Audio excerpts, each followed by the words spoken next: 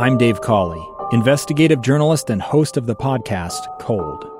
In October of 1985, a woman named Sheree Warren left work at a busy Salt Lake City office to meet her estranged husband at a downtown auto dealership. She never made it home. Sheree's car surfaced weeks later in Las Vegas. In the parking lot of a hotel casino. No one knows how it got there. Strange. It was strange. Both Sheree's estranged husband and her boyfriend raised suspicion for investigators. I kind of thought that he might have done something. But no arrests were ever made.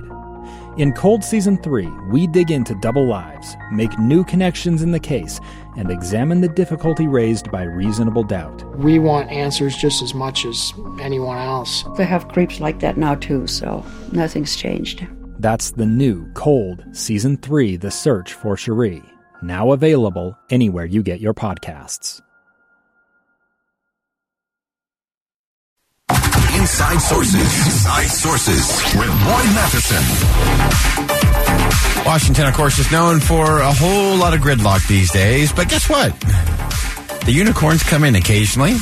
Great things do happen in our nation's capital, and there is a new bipartisan bill that was just signed into law by the president that could help Utahns enjoy our public lands a little bit better, a little bit easier, a little more consistently. Representative Blake Moore from Utah's 1st Congressional District joins us to tell us about it. Congressman, thanks for jumping on with us today. Absolutely, thank you. And yes, it's slightly off topic from your previous segment, so yeah. I'm looking forward to sharing a little bit about it. No, this is a great one, and this is one of those, where you don't see it. It's away from the cameras, it's away from the spotlight. You've been working with Republicans and Democrats alike to get something important done so that we have better access to our public lands. Tell us about it, and then we'll get to the president actually signing that into law. Yeah, absolutely. So it's called MapLand Act. And you see it really popular among sort of maybe niche areas of media, but there's a ton of excitement about this. There is our government, obviously, as we all know, gets bogged down in bureaucracy, and they don't keep up with technology. And we have hunters and hikers and anglers and people just trying to enjoy our outdoors. And there is paper maps stuck in these, in old filing cabinets, as they would say, in the Department of Interior and Forest Service.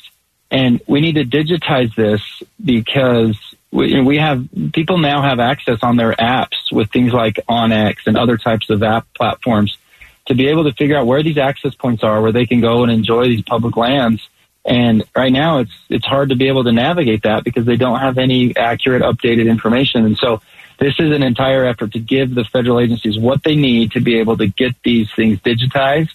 In only this is over 9 million acres that we're talking here. There's a lot of acreage that can be explored and used by hunters and other outdoors men and women. Yeah, and to me, this is one of those where, look, we have people who we want to make sure we can enjoy those public lands and that we can do it safely and responsibly. And here you're talking over 9.5 million acres of land. No one really knows, what's the legal access point or what's illegal. And so I think that prevents a lot of Utahns from enjoying a lot of that. Tell us about kind of the behind the scenes of this one in terms of coming together with some of your Democratic colleagues to get this done. Yeah, and it seems pretty straightforward, right? But not a lot of things in Washington end up being pretty straightforward. And so we worked. I'm a freshman in the minority. That's the part that I want to emphasize to folks is freshmen in the minority. It's not easy to find ways to build this influence and get this done. But our team, and I give a lot of credit to my team and where it's due, really focused on doing the hard work, the mundane, roll up your sleeves type of a collaboration to make this work, explaining it to, there's an industry group that we worked with, right? And a lot of advocacy groups were really supportive of this.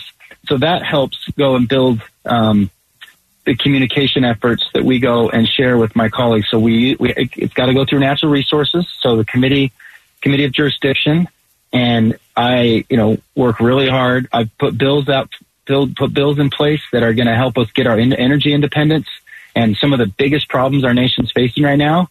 And I don't have the ability to snap my fingers and say, hey, Democrat chairperson, please get this bill going because there's all the politics involved on their side.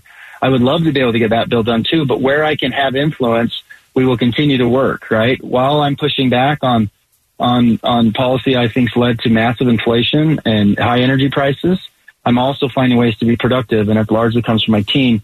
So explaining to my Democrat colleagues the value of this, putting it into perspective. Look at our outdoor recreation. Look at the amount of revenue our nation gets just from tax revenue alone. But how big of an industry this is, this is worth the small investment to be able to this mapping updated, and you're going to see wins across the board. So we had Democrat co-sponsors, and this has been going on for a couple terms. And when we got there, we were able to get it to the finish line as part of my role on natural resources. That's fantastic. And President Joe Biden signed that into law this week. That's an important step forward and important for all Utahns who love to access those public lands, to have all of that digitized and to be able to have the right kind of access in the right way, so we can both preserve and enjoy those lands is such an important thing. And Congressman, I wanted to get just a quick update for you. We've been working on the Debt and Deficit Task Force, which is so important in my view in terms of how we actually change the game and change the conversation when it comes to spending in Washington. Give us just a 2-minute update on where things stand there. Yeah, we were able to, we published our initial sort of recommendations. I put together a group of industry leaders, economists throughout northern Utah, and we have been meeting quarterly for the last 9 months, and we put together a document that, to be honest, explains the problem, explains my commitment to this issue, and it provides an ideal state, sort of like a vision for where we need to go, and what are some near-term recommendations. And so I hope that every Utahn that I know is frustrated about, look at our state. We do this great balanced budget. We have a rainy day fund. We do so well from our governor to our state legislators for making sure we're fiscally responsible. Why can't we do that at the U.S., at the federal level? Well, this is turning into like almost to a point where this is almost becoming something I am hyper focused on. And this got me into the race 2 years ago. Like, hey, let's explore this economic. We have an economic strength right now because of some growth years that we had leading up to 2020. And of course, this was before COVID that I decided to run for office. And I said, but this is the time to strike while the iron's hot. We've got to figure out the other side of this, because we've got the growth part figured out, but we've got to figure out the spending. And so this provides some spending opportunities, areas that we can save.